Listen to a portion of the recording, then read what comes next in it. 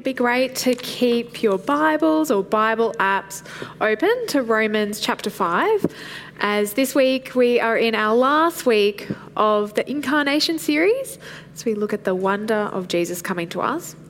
But first, let's pray.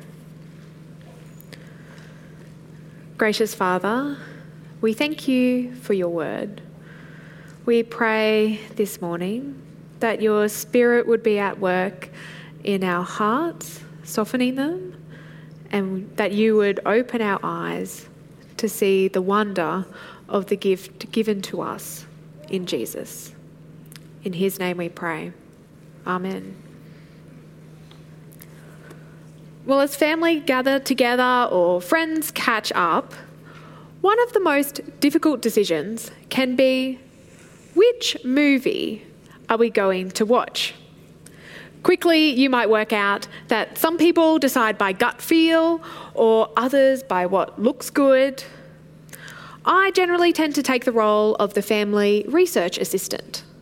I want to know all the options. What's on? What has the best reviews? What is it about? Critic reviews might give you some clues, but really, the best way to get a sense of what a movie is about or the sense of style is to watch the trailer. In a trailer, you get to see who the main characters are, what's their backstory, and where is going to be the point of tension. And Romans chapter 5 is like a movie trailer. We meet the key characters, Adam and Jesus. We're transported to their backstory, their origin story. And we see that the problems that they face aren't just personal, but create a problem for the whole world. In this story, we don't just sit back and watch what unfolds. We are part of it. Adam's problem is our problem. Jesus' solution? Well, it can be ours too. Two people in focus and two ways on offer. The old Adam, the way of death, and the new Adam, the way of life, and an invitation to choose life. So first, let's see where this story begins, starting with Adam and the way of death. So would you look with me from verse 12? Therefore, just as sin entered the world through one man, and death through sin, and in this way death came to all people, because all sinned. To be sure, sin was in the world before the law was given, but sin is not charged against anyone's account where there is no law.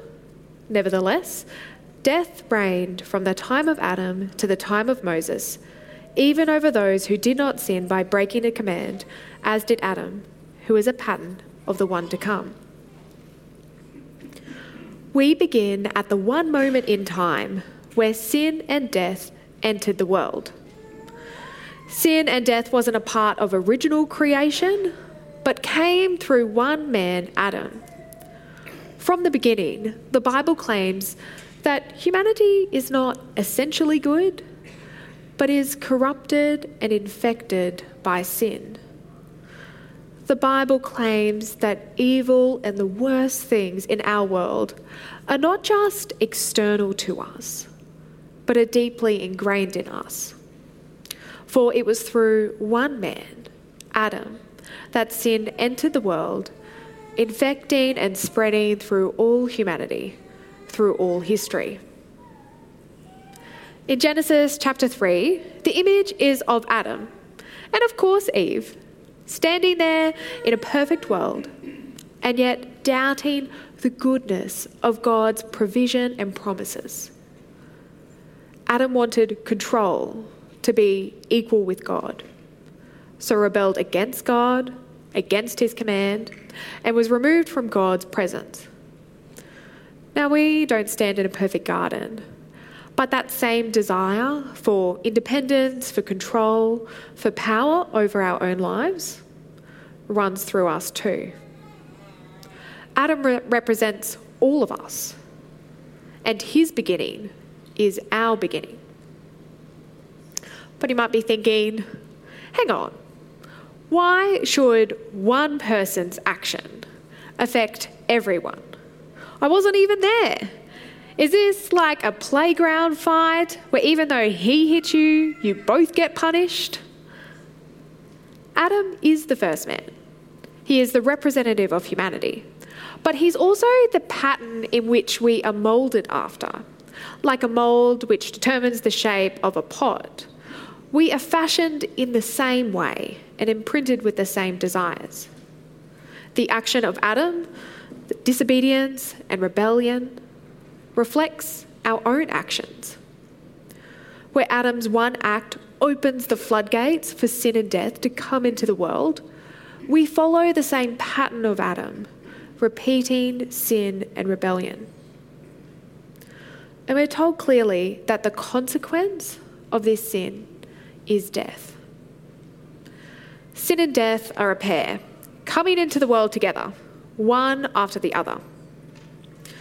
We might sometimes struggle to exactly identify where sin is in the world, but death is far more obvious, even if we'd like to ignore it. We might feel uneasy about the harsh reality of death, saying that someone has just passed away or that death is nothing at all. But the death of friends or family members, or even people we read about on the news, all that can jolt us awake to the sting and reality of death. And it only takes a moment of reflection to know that death is what awaits us too. It doesn't matter what your beliefs are, or what your bank account statement is like, or how nice you are. Death comes to all.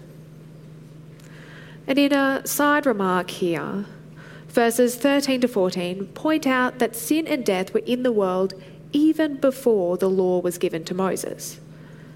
Therefore, the situation being described here is not just a problem for Israel that was created when they received the law, but that sin and death has always been an issue for everyone. Death comes to all, for all have sinned. This pattern is first established by Adam, whose sin leads to judgment, condemnation, and death. And we experience that same pattern. This is universal. There are no exceptions. No time in history where this hasn't been true. We see that in verse 14, that from the time of Adam, death reigned. Following after Adam is every culture, every people group, nation and language. And over all, death reigns like a king. It has a grip on our world and on our lives. And sometimes we can feel that more acutely when hurt or betrayed by others, or just standing in shock at how things have turned out so wrong. At other times, we might be distracted, enticed by the view that everything is fine. Surely it's not that bad. Life might be going pretty smoothly with only minor inconveniences. You might even point to a baby. Look at how innocent and good they are. But even a few moments with a toddler will show you that just like us, they are perfectly able to fight, scream, kick, and lie for what they want. If sin and death is the path for everyone, what can we do about it? We could try to ignore the situation and carry on, but sin and death will still reign. We could try to take control and use our best efforts to overcome sin. But to my knowledge, no one has yet been able to do that and evade death. Or we could retreat from the world, limiting our exposure to the pain of sin and death. But if we restrict our interaction with others, we also risk limiting our joy and our love. So what hope do we possibly have? How can the cycle of sin and death be broken when that is the pattern we are made after? Just as there was one Adam who brought sin and death, there is a new Adam. He isn't just another ordinary person, but opens up new possibilities. Through the old Adam came death, but through the new Adam comes life. So if you look with me from verse 15, but the gift is not like the trespass. For if the many died by the trespass of the one man, how much more did God's grace and the gift that came by the grace of the one man, Jesus Christ, overflow to the many? Nor can the gift of God be compared with the result of one man's sin. The judgment followed one sin and brought condemnation, but the gift followed many trespasses and brought justification. For if by the trespass of the one man death reigned through that one man, how much more will those who receive God's abundant provision of grace and the gift of righteousness reign in life through the one man, Jesus Christ? At one point in time, one man opened up the way of death. And now, at another point in history, one man, Jesus Christ, opens up the way of life. God becoming a human, the author and source of life, entering into our world to live, to die, and to rise again. The gift to us is Jesus, his whole human life. His incarnation is the decisive moment where a new way is opened up for humanity. God did not just one day change his mind about us, about our rejection and destruction of his world, but sends us his son, a vulnerable baby, to live a life of obedience, experiencing the brokenness of our world, to die as a criminal for us and for our sin, to conquer death and usher in new creation. God's solution to the infection of sin and death in the world is not to give up, not to start again, or not just issue a new set of rules, but to send us Jesus. For the mess that Adam began and we continue, we need another person to step in. As Michael Bird helpfully summarises, the grace of God can only come to humanity through a real human being. Only a new Adam can undo the condemnation of the first Adam. The gospel is incomplete if it only speaks of God's attitude to humanity without detailing it that it was through a human being and for human beings that salvation is wrought. As both fully God and fully human, no one else is qualified to truly step into our situation and fulfill where the first Adam failed. The consequence of the entrance of Jesus, his life, death, and resurrection, is that a way of life breaks into where death reigns. Where Adam was disobedient, Jesus is obedient. Where Adam brings judgment and condemnation, Jesus brings justification. And where Adam brings death, Jesus brings life. Jesus doesn't merely mirror Adam like a counter move in chess, but in every way surpasses Adam. Here we don't have two equal and opposite forces in play, like the ancient idea of yin and yang, but the superabounding life and grace of Jesus that comprehensively defeats and destroys the reign of death. The gift is not like the trespass in the scale of its consequence and the magnitude of its effect. Jesus' life and entrance into the world affects every person. In Adam, one act results in many trespasses, resulting in death for all. In Choose Your Own Adventure, if you don't like how the story is going, you can just start again. But because of Adam, no matter what decisions we make or what adventures we choose, the ending is always the same. But even after we have made bad decisions, Jesus offers a different ending. And this different ending is available to anyone, no matter what adventure you've chosen. Following many trespasses, the one act of Jesus results in life for all. And the magnitude of Jesus' act is like coming to some dry bushland that is ablaze with fire. Adam lit the first match, and each person has thrown in their matches too.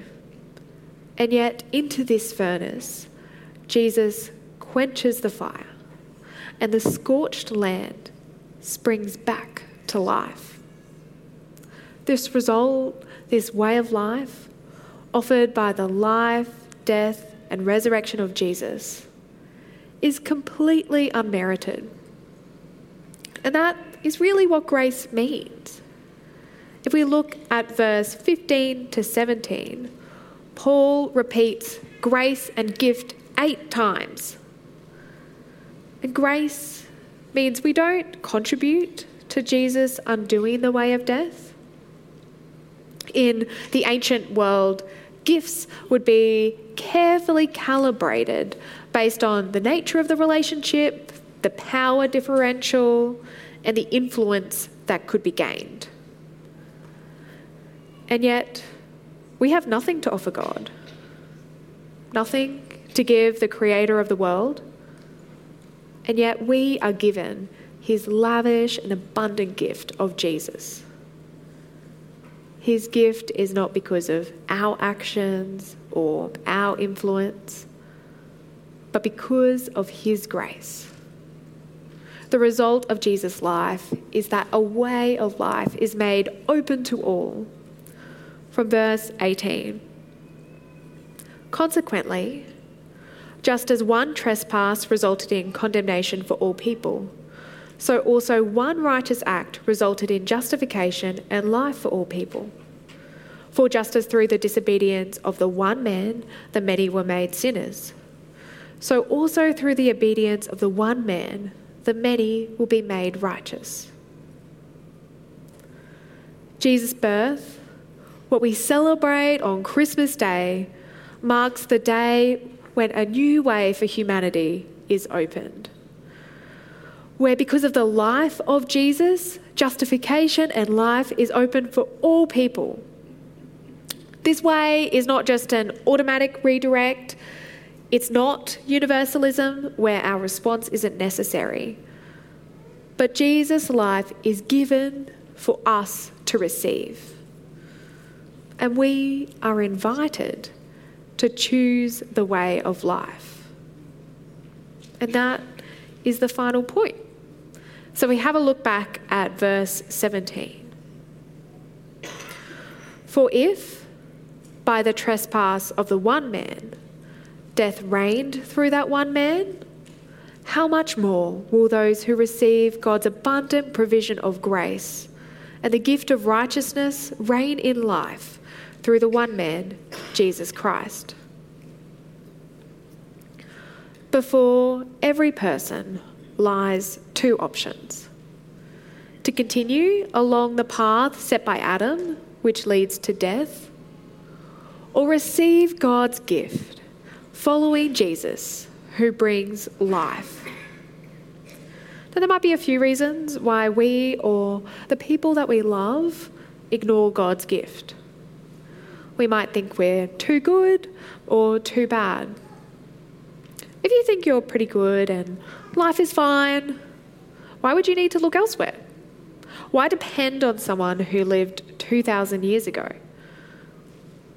But if we are not essentially good, then we do need someone to step in. Even with a near perfect life, death will still come. And if our beginning started with Adam, then there will be spaces in our lives and in us where sin seeps in, corrodes, and destroys. Our life choices can't keep sin and death away. On the other hand, you might think that the weight of your life, your actions, your history are just too much for Jesus to bear. But the gift is not like the trespass. Jesus' death has once for all dealt with the weight of every person's sin. There is nothing we need to add, nothing we need to supplement. Jesus, as God, the author of life, has the power to redeem, renew, and justify us. And the amazing news is that this has been done. All that remains is for us to receive God's gift of Jesus. At the announcement of Jesus' birth, we are reminded of all that he will accomplish in his life for the world. Now, baby announcement posts don't tend to include all the child's future career achievements, but Mary, Zechariah, Anna, Elizabeth, and Simeon all pointed to the salvation which will be brought to the world by Jesus. On the night he was born, even the angels proclaimed, "Today, in the town of David, a Saviour has been born to you. He is the Messiah, the Lord." At Christmas, we enjoy giving and receiving gifts. Some things we need, some things are nice to have. But the gift of Jesus, the gift of his life, all that he would generously pour out on the cross, and in conquering death, offer life to us, that is the gift we desperately need. The way of life, made possible in and through Jesus, is on offer. It's free and always available. It can't be corrupted, doesn't wear out, and surpasses all our needs. So this Christmas, see the life that is offered in Jesus. Receive him, welcome him into your life, and continue to delight in him, the greatest gift of all. Let's pray. Dear gracious Father, thank you for your gift to us, your Son, Jesus. Thank you for coming to us when we were powerless to do anything about our sin. By the power of your Spirit, please help us to grow in our understanding and delight at the lavish nature of your grace. As we celebrate the birth of Jesus this Christmas, please help us to see your grand salvation plan bursting into the world. Each day, please help us to grow in awe and wonder at all you have done for us in Christ. In Jesus' name we pray. Amen.